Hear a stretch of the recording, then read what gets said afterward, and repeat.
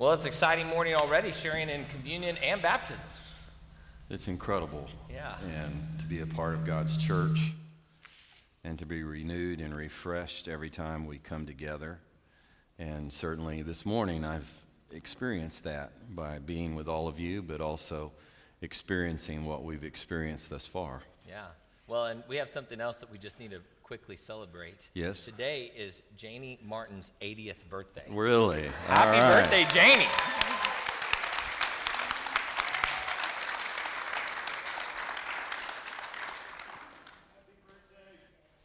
If you don't know Janie, how many years have you been serving us now as part of our office staff team as a volunteer? 30 years in December. Yeah. Man, that's incredible. What a tenure.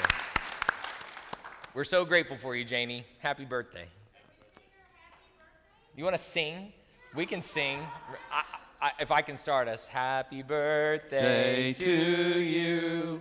Happy birthday to you. Happy birthday, dear Janie. Happy birthday to you. All right.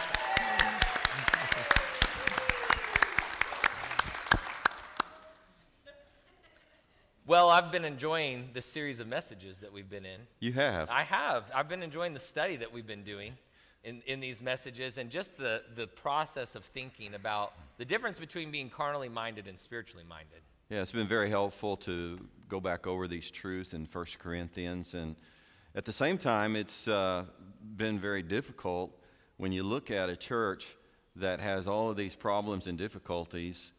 You wonder sometimes, Lord, can we really get to where you want us to be? And certainly through the Holy Spirit's power and through His Word we can. Absolutely. So I'm looking forward for the challenge that we're going to receive this morning. So. Amen. Well, we're going to jump right into the Word of God this morning. So if you have your Bible with you, and I hope that you do, open with us to 1 Corinthians chapter 11. That's going to be the primary text for our time together in the Word this morning.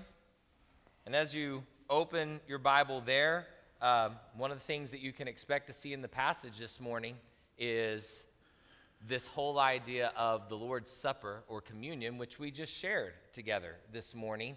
And I hope that in this you'll see the deeper issues that Paul is driving at concerning the church. And, when it comes to us in the church, and you see a church with so many challenges, I think part of God's desire in this passage as we read is it's relatable. We can see sometimes, if the Lord gives us grace, we can see through the failures of someone else and the example of someone else, our own failures and something God is trying to get our attention on as well. So let's read the Word of God together. We're going to start in verse 17, and we're going to read 17 through 34 just to get this in our minds as we start. 1 Corinthians 11:17, Paul writes, "Now in giving these instructions, I do not praise you, since you come together not for the better, but for the worse. For first of all, when you come together as a church, I hear there are divisions among you, and in part I believe it. For there must also be factions among you, that those who are approved may be recognized among you. Therefore, when you come together in one place, it is not to eat the Lord's Supper. For in eating, each one takes his own supper ahead of others, and one is hungry and another is drunk. What? Do you not have houses to eat and drink in? Or do you despise the church of God and shame those who have nothing? What shall I say to you? Shall I praise you in this? I do not praise you." Then Paul goes into this next section here, and it's very reflective of the same words that Jesus spoke in the Gospels in Matthew 26 and Mark 14 and Luke 22 when he instituted the Lord's Supper. Paul continues, "For I received from the Lord that which I also delivered to you, that the Lord Jesus, on the same night in which he was betrayed, took bread. And when he had given thanks, he he broke it and said, "Take, eat. This is my body, which is broken for you. Do this in remembrance of me." In the same manner, he also took the cup after supper, saying, "This cup is the new covenant in my blood. This do as often as you drink it in remembrance of me. For as often as you eat this bread and drink this cup, you proclaim the Lord's death till he comes. Therefore, whoever eats this bread or drinks this cup of the Lord in an unworthy manner will be guilty of the body and the blood of the Lord." Whew. Listen, church. "But let a man examine himself, and so let him eat of the bread and drink of the cup. Do it, but examine yourself. For he who eats and drinks in an unworthy manner eats and drinks judgment to himself, not discerning the Lord's body. For this reason, many are weak and sick among you, and many sleep." Or another translation, "Many have died. For if we would judge ourselves, we would not be judged. But when we are judged, we are chastened by the Lord, that we may not be condemned with the world. Therefore, my brethren, when you come together to eat, wait for one another. But if anyone is hungry, let him eat at home, lest you come together for judgment. And the rest I will set in order when I come." That's the word of the Lord. The church at Corinth had many issues. If you've been with us the last several weeks, you've heard many of those issues. But Paul's rebuke in this text exposes the main problem that the church had. He actually addresses this main problem again in 1 Corinthians 13.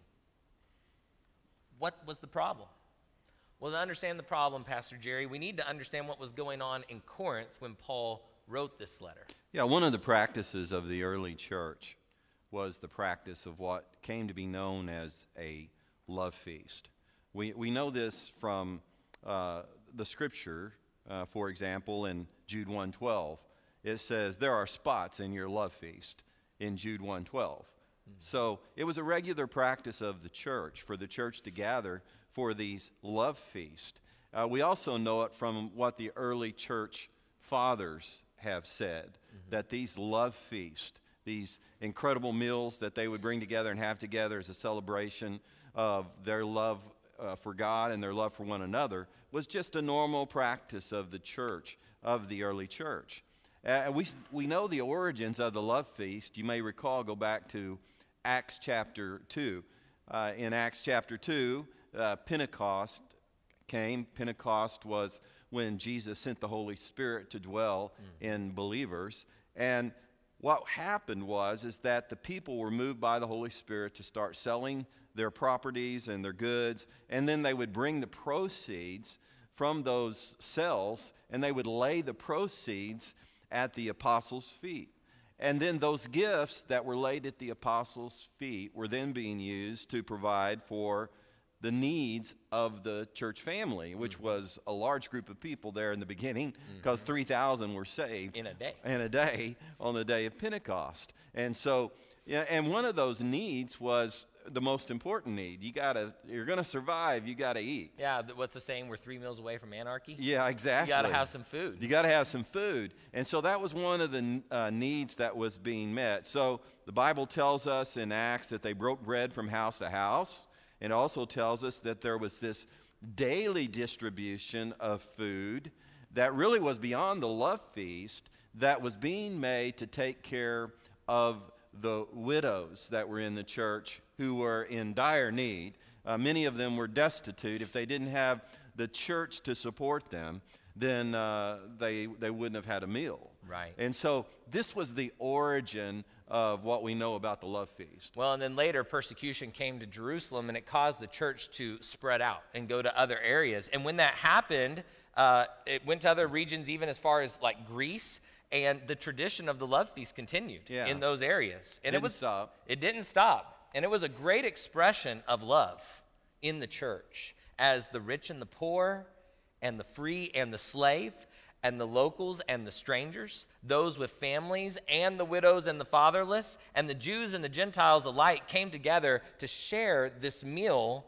with one another. It was an incredible expression of love. Their eating together was proof of their love for one another, and that's why the meals were called love feasts. And there was really nothing like it in their society at the time. No, it was going against culture for people from whether you're poor, whether you're rich, whether you're a Jew, whether you're a Gentile, no matter what your background was, no matter what your gender was, for you to come together for this meal, was totally counterculture. Yeah, you think about a high school situation and people mixing tables like the jocks and the nerds and all that, the classic illustration. Well, imagine that like times 100, like how countercultural this would have been for the church to have these practices. And during these feasts, the church would celebrate. It was a celebration. It was a feast. They would celebrate God's love for them as they remembered the covenant that he made with them through Jesus Christ. And as part of the feast, the Lord's Supper would be observed during the feast. Yeah, the most common time for them to serve the Lord's Supper was not in a service like we did this morning. Right. The most common time for them to serve the Lord's Supper would have been during one of these feasts. And we read about it this morning. It's in the Gospels, all the Gospels, where Jesus instituted this supper. He instituted it during a Passover meal, which could have been a love feast, right? Right. The first love feast could have been that Absolutely. Passover meal that he was sharing with his disciples. And all of a sudden, during this meal, he breaks out this new practice that he makes it really clear he wants his disciple to continue this practice in the future. He doesn't tell them how many times a year to practice it. He just, as often as you do it, but he made it really clear this was important for the church to continue to have this practice. And so during the meal, as we read, he just saw all of a sudden, he served them bread and he served them wine, and he told his disciples that the bread and wine represented his body and his blood. And he told them to eat the bread and drink the wine and remember the sacrifice through this physical image. Remember the sacrifice that I am making for you. Now, this is very interesting because the normal covenant between two people would have been recorded on a piece of parchment. That's the way you would record that a covenant had been made. And we still do this today. When a man and a woman come together and get married, what do? Sign that They marriage sign license. the wedding license. Well, instead of using a parchment deed, and we understand why he didn't, Right. it wasn't wouldn't have reproducible. lasted. Yeah, It wouldn't have lasted. Yeah.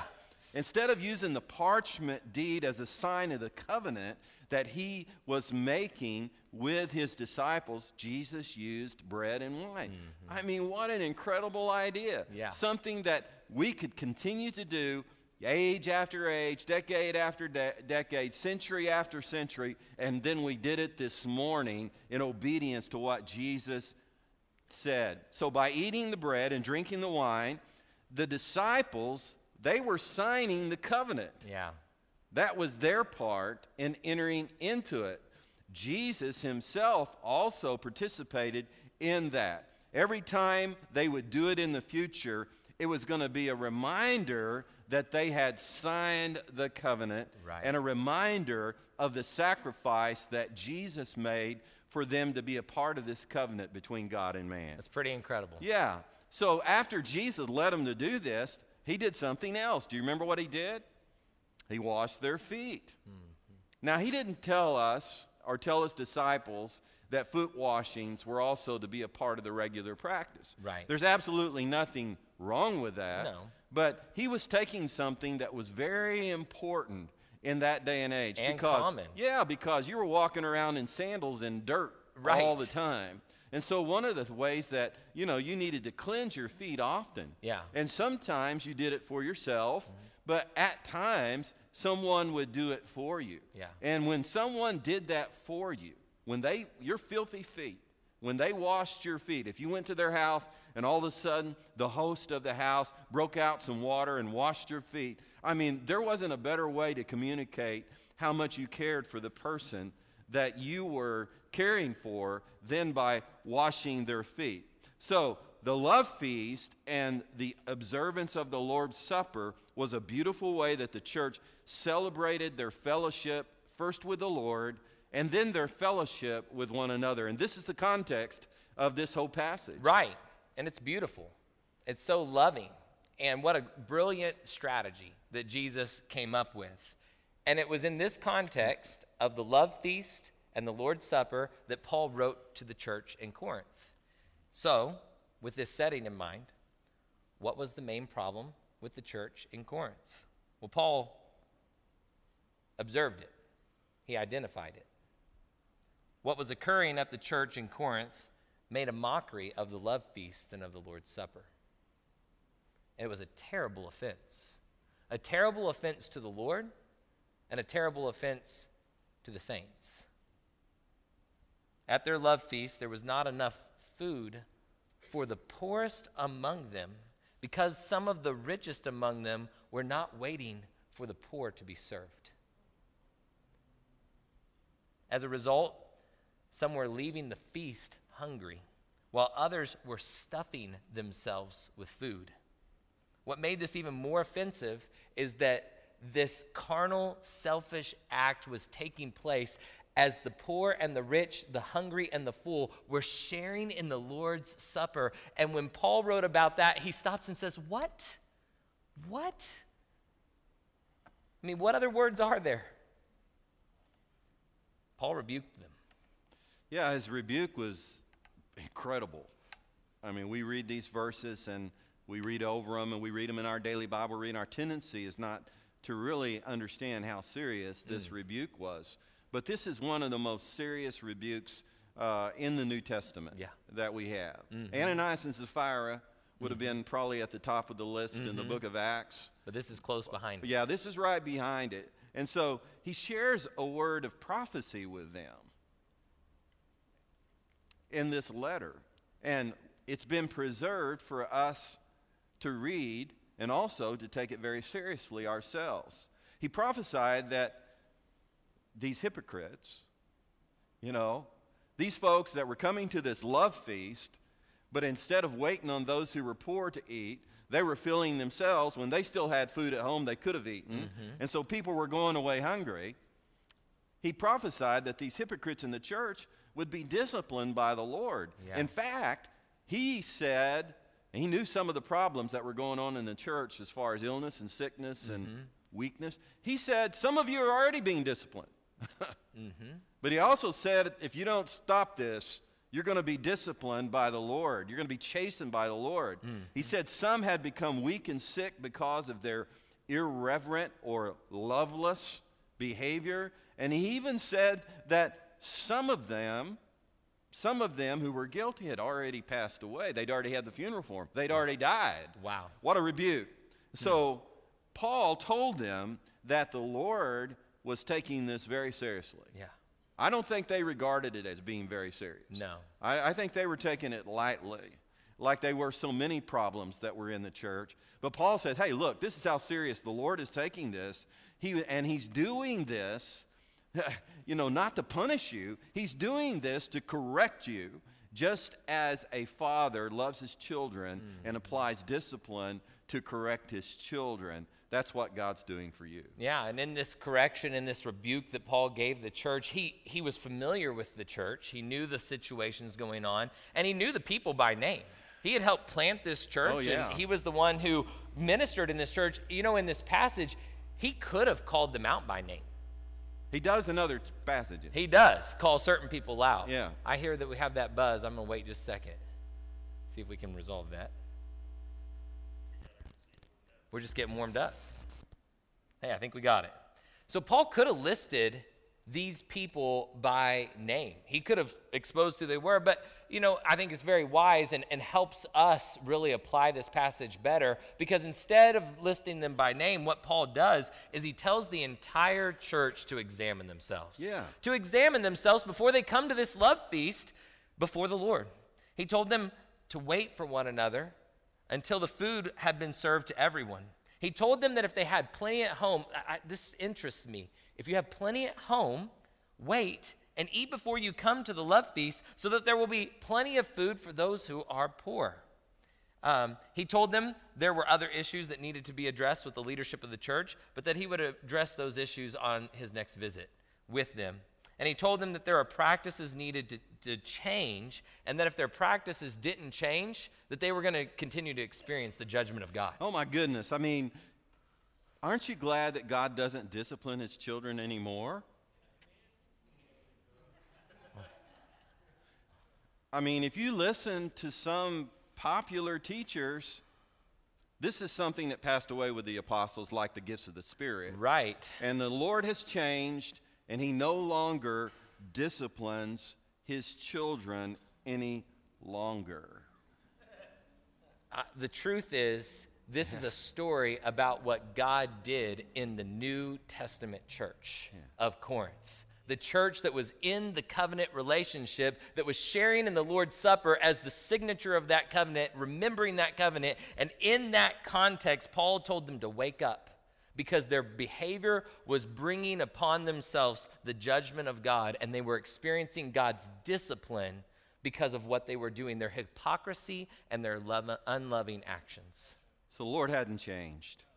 So what lessons can we take away from this particular story? You've actually heard it twice now, once in the reading and now once as we retold it and emphasized certain things.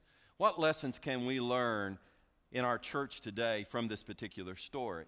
Well, the first thing that we can learn, and I'll use a I and me statement, is that I can be a hypocrite. And since I'm preaching, I'll say we can all be hypocrites. But I can be a hypocrite. I can be like these folks in Corinth. I can be professing outwardly, that I'm a follower of Jesus, that Jesus is my Lord, that I love God, but I can be very loveless in the way that I treat my brothers and sisters in Christ, beginning with the members of my own family, or with those that are attending my local church, or those who are outside of my local church. So we can be hypocrites.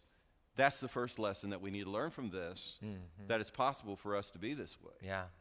Not only can I be a hypocrite, but I can also be blind to my hypocrisy and not even be aware that I'm being a hypocrite. We can all do that. We can be blind to our hypocrisy and not even be aware that we're being hypocrites. We can blind ourselves by justifying our selfish conduct. We justify it like we're the exception to the rule. Oh, well, we've got little kids, so. Or we had to work late last night, so. Or it's been a rough month, so. Or we've just gotten over an illness, so. Or money's been tighter recently, so. Or we have another event we have to get to, so. You fill in the excuse. Maybe you can hear this coming out of your own mouth, these kind of phrases where we justify our behavior. We excuse ourselves from what God calls us to do, to invest in a culture of love. We excuse ourselves. We're the exception to the rule. We don't need to do this. Others may need to do this. I don't need to do this. And so I can be blind to my own hypocrisy. And then that third lesson we can learn from this is that we can be suffering God's judgment for our hypocrisy and not even know it. I mean, they were suffering. That's a scary thought. Yeah, some were sick. Some had even died. That's pretty serious. And Paul is the one who's making them aware that what you're experiencing is the result not just of the natural order of things, but this was a result of God's activity, this consequence that you're personally experiencing in your life. And so, and the reason they were suffering was because of their hypocritical behavior and their unloving behavior. And so what they needed to do, and what Paul wanted them to do, he was not being harsh with them just to be harsh. He was being harsh with them because he wanted them to wake up. Yeah. He wanted them to connect the dots and realize that they were experiencing God's discipline because he wanted them to take this serious enough that they would hear his words and they would follow him and follow the Lord Jesus, and they would repent in the way that they were relating to God's children. So if we're in this place where we're being disciplined by the Lord, we may need a wake-up call. Yeah. We may need someone to tell us, have you considered the possibility that what you're suffering is the hand of God because of your hypocritical conduct or behavior? Yeah. And it's very common for us when the elders of the church are called to pray for someone, we typically ask the person that we're praying for who is ill, do you know what the purpose is of this illness that you're dealing with? And when they answer, a lot of times people don't know what we're asking. And you say, well, do you feel, is there anything in your life that you think this illness could be attributed to? Whether it's some way that you're mistreating your body, or it's some way that you're mistreating your brothers and sisters, maybe in your family or in Christ, and the Lord's trying to get your attention. And that's when it gets serious. When we as elders ask that kind of question. Yeah. And so it's very important that we become aware if we're suffering, and the reason we're suffering, whatever the suffering might be, is due to the Lord's chastening. We need to know it. Yeah. Because that becomes a real motivation to go, okay, what do I need to change here in order to get things right? Yeah, and we're not going to know it unless we're open to the possibility. We have to believe that this is what God does. This is how He relates to His children. He's still operating this way. Yeah, and so we've got to do that.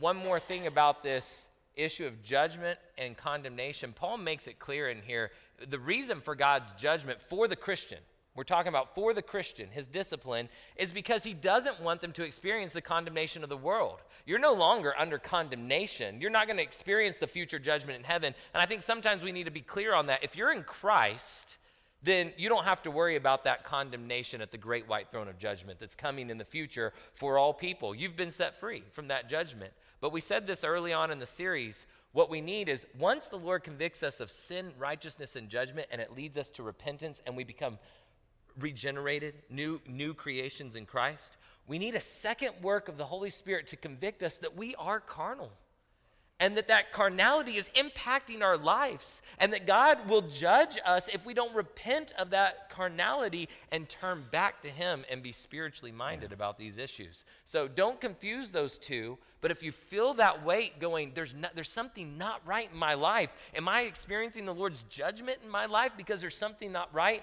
Don't tie that if you are in Christ. If you know you are in Christ, don't tie that to your salvation. Tie that to what God is trying to do to get you to become more like Jesus and start being more like Him. Receive His grace to do it. Well, the fourth thing that we can learn is the Lord wants His children to develop a culture of love in their local church. That's clear in this story, isn't it? I mean, that Paul does, that is about the love issue. You understand that, right? It's about the lack of, they call it a love feast. That's where this is so hypocritical. It's a love feast, and you're letting the poor walk away hungry while the rich are filling their bellies. And it's interesting that Paul's solution for this food shortage at the love feast was that if you have food at your house, you should eat before you come. Okay, I'm a very practically minded person. So when I think about events and things that are going on, a lot of times what runs through my head is, do we need that? Do we need to go? What are we going to get at that? Is this going to be the best thing for our family right now? Do you hear the carnality in those statements? Paul says, eat at your house and then come to the feast. And don't eat at the feast. That doesn't sound very practical. Like, I'm going to make a dinner at home, and then if I'm rich, I'm probably going to make some more food, take it to the feast so I can share it with those who are poor, and then not eat at the feast. That does not sound practical, but it sounds very loving. And you know what? Until we believe that we all have a part to play. 1 Corinthians 12 is coming next in this series and Paul says this is a team sport. You're members of the same body. Until you believe that you have a part to play and your contribution matters, and the church can't be successful at creating this culture of love in the church without you doing your part. Until you believe that, you're going to keep acting carnally about things like these love feasts. Yeah, you're going to make self-interest, self-centered decisions. Yeah, about your participation, about how you relate to another person, about the relationships, about the food, about what you do at an event when you show up. It's going to all be me, me, me. And you need to repent of that. You need to repent of that carnality. It's got to be about Him And it's got to be about love. I mean, Jesus said it in John 13, 34 through 35. A new commandment I give you, that you love one another. As I have loved you, that you also love one another. He repeats it. And then he repeats it again. By this, all will know that you are my disciples if you have love for one another. You know, from a carnal standpoint, it doesn't make sense to prepare food and then eat the meal. But from a spiritual standpoint, from a love standpoint, it makes perfect sense to yield my rights for the sake of others. Yeah, absolutely. And that's what he was asking them to do here in this particular passage of Scripture. And, you know, we face these kind of decisions all of the time. And we battle with our flesh. And are we going to serve the self-interest of our flesh? Or are we going to be who we are in Christ? Yeah. And fulfill our identity in Christ? Yeah. And this group of folks was failing miserably. Very miserably. And as a result, they were suffering a great deal. The fifth lesson that we can learn from this is that the Lord will discipline his children in his church who resist this culture of love. In Hebrews, in chapter 12, verse 5 and 6, it says it pretty clearly. And you have forgotten the exhortation which speaks to you as to sons. My son, do not despise the chastening of the Lord, nor be discouraged when you are rebuked by him. For whom the Lord loves, he chastens, and he scourges every son whom he receives. You know, the Lord uses a variety of means to discipline us as his children besides illness and death.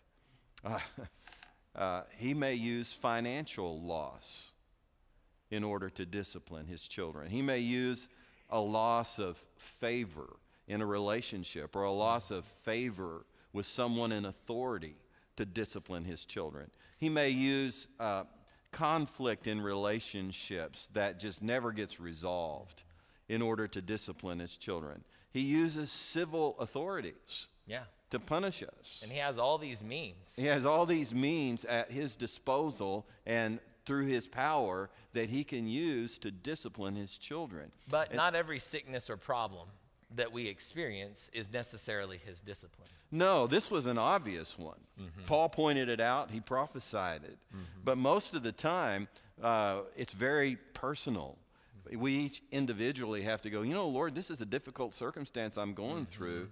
Are you allowing this to happen to get my attention about something that's wrong in my life? I think the first time I ever asked that question was probably when I was a senior in high school. And it was the fourth game of my senior year in high school. And one of my goals and aspirations was to play college basketball. And I was having a really good season the first three games. But in the fourth game, we were playing our arch rival, Midwest City High School. And I went into that game, I was averaging 19 points a game. And I was really looking forward to that game. Well, I got really 3 quick fouls in the first half. And I had to sit out. And I got cold. My body got cold. I didn't warm up properly. So at the beginning of the second half, I went into the game. First time down the court, I was rushing the ball up the floor as the point guard. I pulled up at the free throw line to shoot a jump shot, and I felt this excruciating pain in my foot. And basically, that injury, it didn't end my season, but it limited me greatly. And as a result, I went off the charts of anyone who was looking for, you know, a point guard to play on their team in college. And I didn't get that. But that injury caused me to look at the, you know, and ask the question, Lord, did you allow this to happen in order to get my attention about something in my life? And what the Lord showed me was yes, I did. And what he showed me was at that time in my life, I was still more focused on promoting me and my success than I was the Lord and his success. And so the Lord used that, just getting before him and saying, Lord, are you using this to get my attention about something in my soul, something in my conduct, my behavior that you want to change? It's very important that all of us do this. But no, not every sickness is a result of some sin in our life. But we should all examine ourselves. And one of the best ways to examine ourselves before we partake of communion is just ask, Lord, how am I doing in loving my wife? How am I doing in loving my children? Starts with the family. How am I doing with loving my brothers and sisters in Christ? It's a great question to ask before we take communion, and then you let the Spirit of the Lord speak to you about whatever it is that he wants to speak to you about. Yeah. Well, there's a sixth and final lesson that we can learn from this story. The Lord appoints elders in his church to lead his church to develop this culture of love.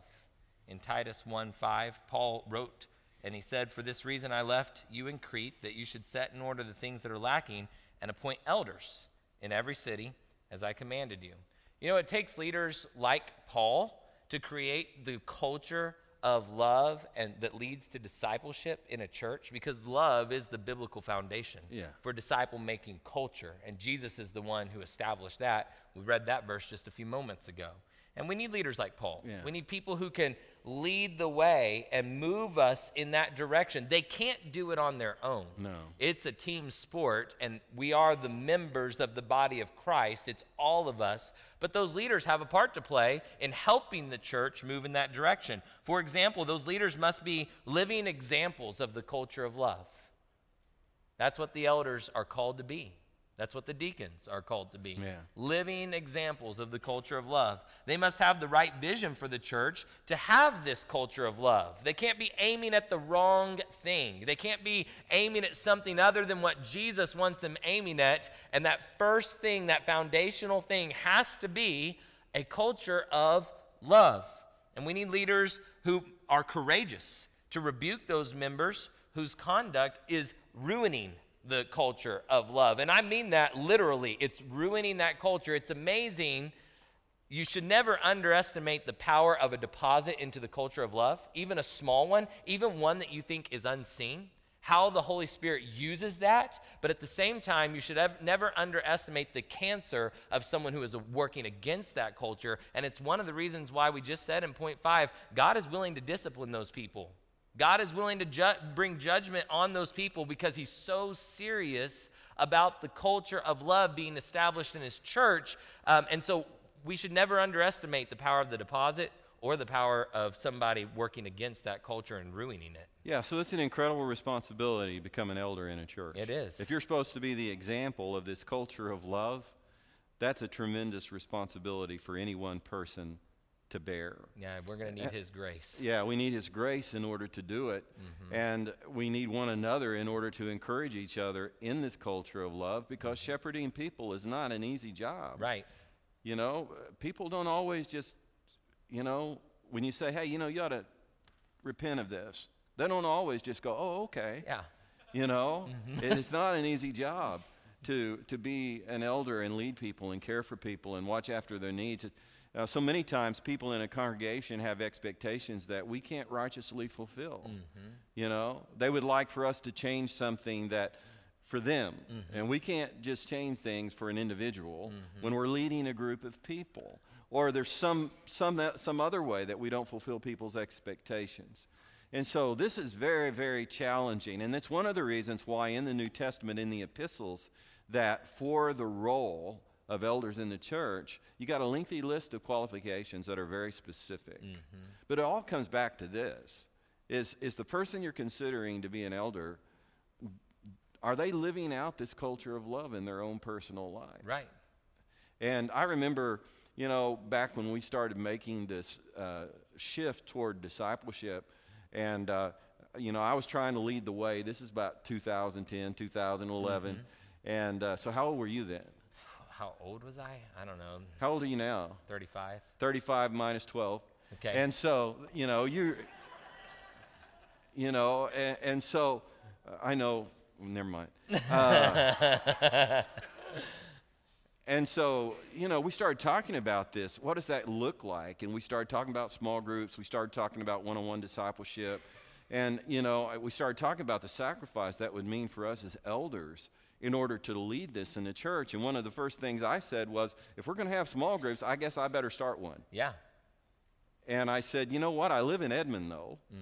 And so I think I better start it up there because I knew that it was going to be more than a group. I was going to have to personally invest in the people's lives that were in the group. And 35 minutes was too big of a distance. Oh, yeah, to really be engaged in relationally the way I needed to be. And so that was the starting point. And then I realized it was more than a group. I had to be spending time with these people in my group, outside a group, whether it was by phone call, by text, or by setting up regular meetings or whatever.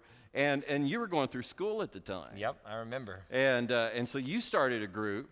And I remember us having a conversation about this sacrifice that it was going to take to really love people. Yeah. And do you remember your response? Well, I mean, I remember feeling like, because of school, people are just too busy to make this kind of investment. Exactly. And because I was feeling very busy, and I was counting the cost of what does this require to invest in a culture of love. And I'm going, well, and I was carnally minded. I'll admit that for sure. And I'm going, yeah, I just don't think I can make it happen. You just don't have enough time. No. And really, at that point, I remember you saying to me, you really didn't want to ask other people to have another meeting in their week because we were talking about having meetings outside of our small group. Right. Because how are you going to love people if you're not checking up on them after the group is over, if you're a leader of the group? Yeah. And so at some point, though, that changed for you. Oh, drastically. I mean, now one of my greatest joys is the time I get with Caleb and Jeremy, and there's others, I'm just seeing them right now, but that meet up on Wednesday nights with me, and the one-to-one meetings I get. Joe and I are meeting for coffee on Tuesdays right now, and I mean, my week is full of meetings, and I'm going, how do I make sure I narrow down what I got to get done, because I need to go have these meetings with people. I want to go get with them and invest in this culture of love. So the point is that if we're going to have this culture of love in our church, we've got to have elders who have this culture of love, living it out in their own lives. And I'm grateful to say that we have a group of men that are sincere in developing this culture of love in their own lives first, and then helping to lead it in the life of our church. It's interesting in this passage that Paul didn't address the elders directly. And there's some unanswered questions there. Yeah. Because there's other letters where he really addresses the elders of the church very directly. And, maybe there weren't elders yet. Maybe because not. this church had only been in existence for a few years. And so maybe there wasn't anyone yet who had been appointed to be an elder. Maybe there were elders and they weren't leading well. Maybe the church was just, maybe the elders were leading well, but the sheep were not willing to follow their lead. Right. Because they had their own agendas that they were seeking to. We don't know what the problem was, but it's interesting to me that he didn't address the elders here. No, he didn't. But whatever the problem was, leadership was needed to get the church strong in court. leadership. Yeah. This is strong leadership. Yes. I mean, when you tell them, hey, you know why you're sick? It's because you got sin in your life. That's pretty strong leadership. Yeah. But that's exactly what Paul did. In fact, that loved one that you had that died, that was because they were being loveless toward their brothers and sisters in Christ. Wow. That's pretty strong leadership. Very strong. That's pretty offensive. And they needed help to get things set in order. Oh, yeah. Things were so out of order in the church, and they needed that kind of strong leadership to help them set things in order. And unfortunately, most churches don't have someone like Paul who can lead their elders to set things in order. But we are the body of Christ, and we have everything we need in Christ. His Holy Spirit is in us. And so the Lord appoints elders in his church to lead his church to develop this culture of love. Now, Brandon knows this, and it's something that I hope that you remember as I make this transition from being your senior pastor, moving into whatever the Lord has for me in my life. It's something I say it, and people at times don't know how to interpret it. But I tell people that I personally have a substance abuse problem. And the substance that I'm addicted to is this culture of love in the body of Christ. I mean, it's so important to me based upon the Word of God and what I see in these admonitions. This culture of love is much more important to me than the church budget. Yeah. It's much more important to me than the attendance and the growth of the church. This culture of love is more important to me than the conditions of our buildings. All of those things are important.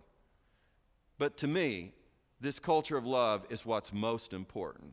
I believe that when a church develops the culture of love that God wants us to have, that all of these other things just sort of tend to take care of themselves. Yeah, they do. Yeah? And I think we've seen that. Yeah, it stops becoming about self-interest and what I can get. It starts becoming about the team and what God is doing in us and through us. And this idea that you share about this substance problem is a biblical thought. Paul commends a member of the church at Corinth for having this addiction. His name was Stephanas.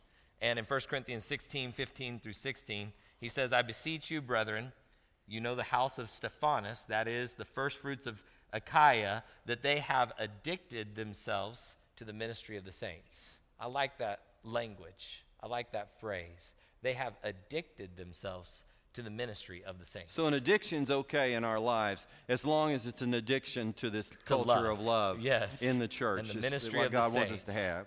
So, you know, my prayer for our church is that all of us will become like Stephanas. Obviously, Paul mentioned him because he wanted him to be an example. Yeah. And just think about it. He had his name recorded in the Bible as an example, and we're still reading about him over, 2,000 years later.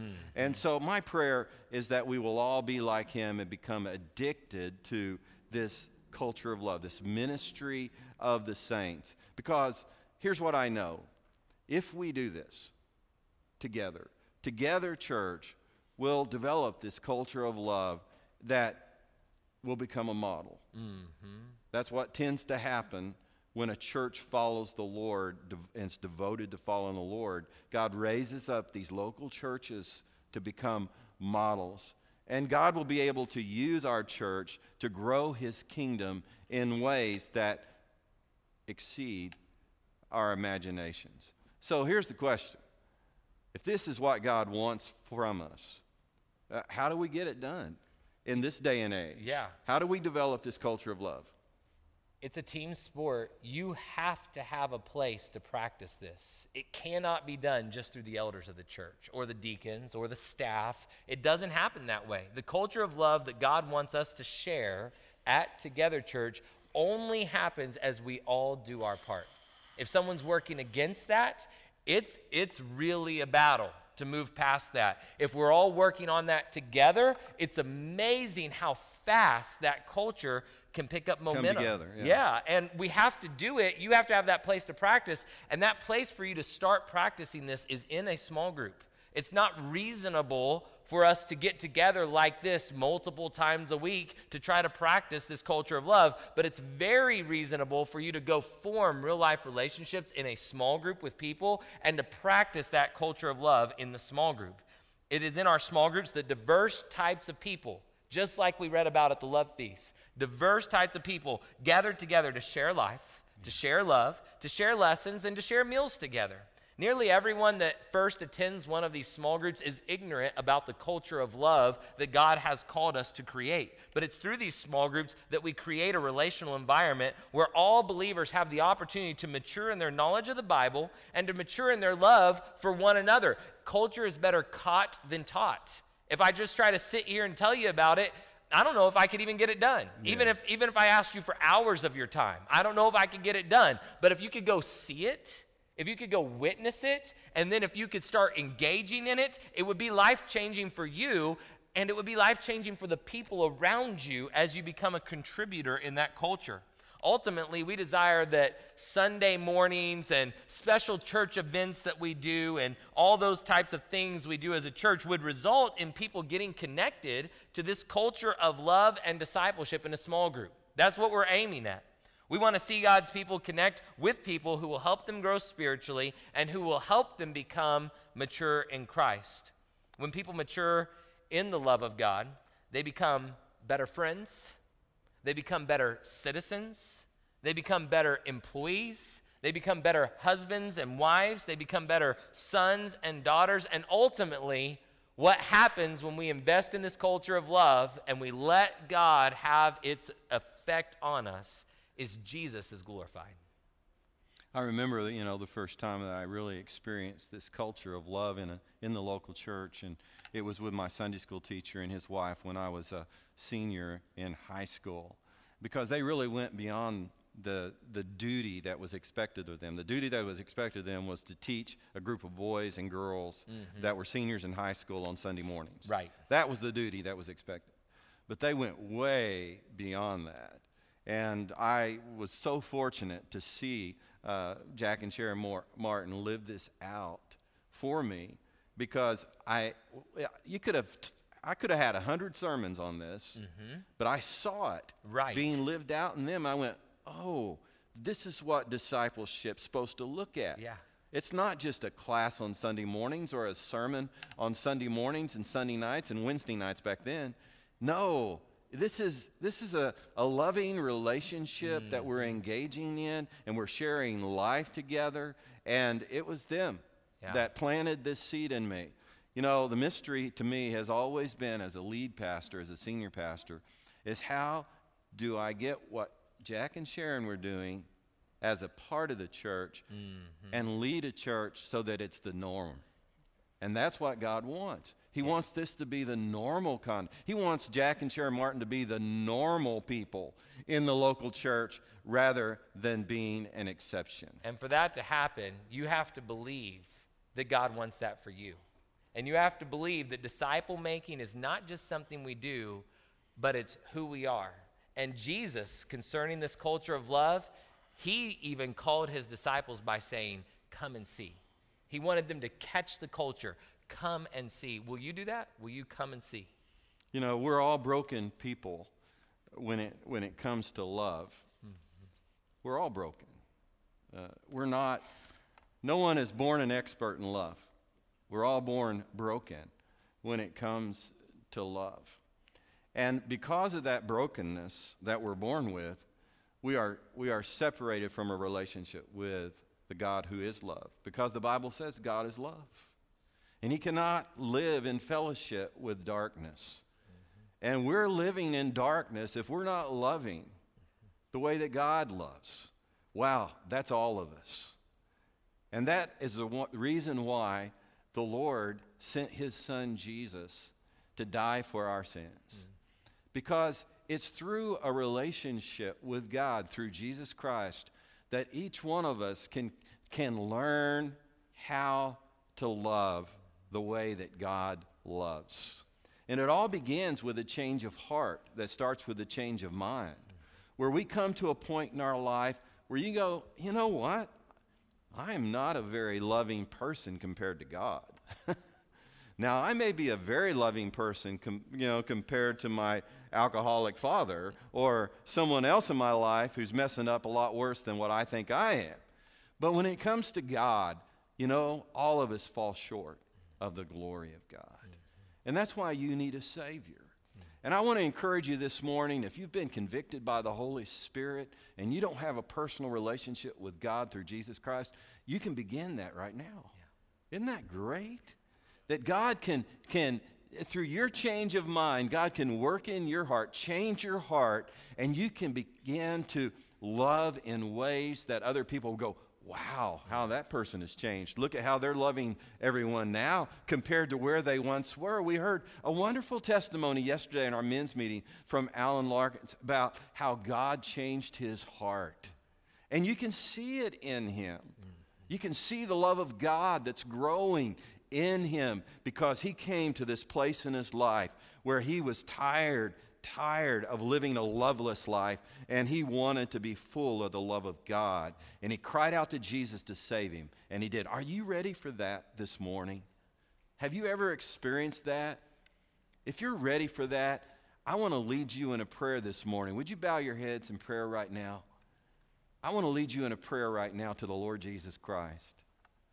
He's the one who's given us what we're sharing with you this morning, because there's no greater example of love than Jesus. He is the manifestation, the ultimate revelation of who God is. And he's the ultimate revelation of the love of God. Are you ready? Are you ready to become what God intends for you to become with regards to love? If you are right now, with every head bowed and every eye closed, would you just lift your hand and say, I'm ready. I want to become what God wants me to be. And if you're lifting your hand right now, would you just pray this after me? Lord Jesus, I know I'm a sinner, I know I'm broken. I don't love like I should love. Lord, so much of my life I'm been selfish and self-centered, and I want that to change. I want you to change me right now. Lord Jesus, would you do that work in me? Would you grow your love in me and make me what you want me to be? For you and to others, Lord. Let it be done. If you just prayed with me right now, I just want to celebrate that you have just become a child of God by receiving the Lord Jesus Christ as your personal Savior. And what you need to do next is what we saw witnessed this morning through baptism. You need to follow the Lord in baptism and profess your faith in Him. We want to give you an opportunity to do that. We want to help you with that. And the way that you can connect with us, you can come and talk to one of us personally, or there's a Connect card there in the back of the chair that you could fill out and say, hey, I've received the Lord Jesus Christ and I need to be baptized. And we'll get with you and we'll make a time for that to happen. Let's end with this, church. Those of you that are born again of the Spirit of God, has the Lord used this message this morning to call you up higher than where you've been? Is He calling you to love like the Lord Jesus Christ? And you know, maybe you have left your first love. I don't know. But there's something that you need to confess to the Lord this morning. Would you just do that right now? Would you just bow your head right now? And would you just say to the Lord, Lord, I want to be your vessel of love to your church and to other people in this world. If that's what you want this morning, if you want to be a vessel of God's love to His church and to others in this world, would you just put your hand up and say, hallelujah, that's what I want. Hallelujah, that's what I want.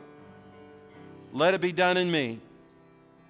Thank you, Lord, for what you're going to do. Let's all stand together.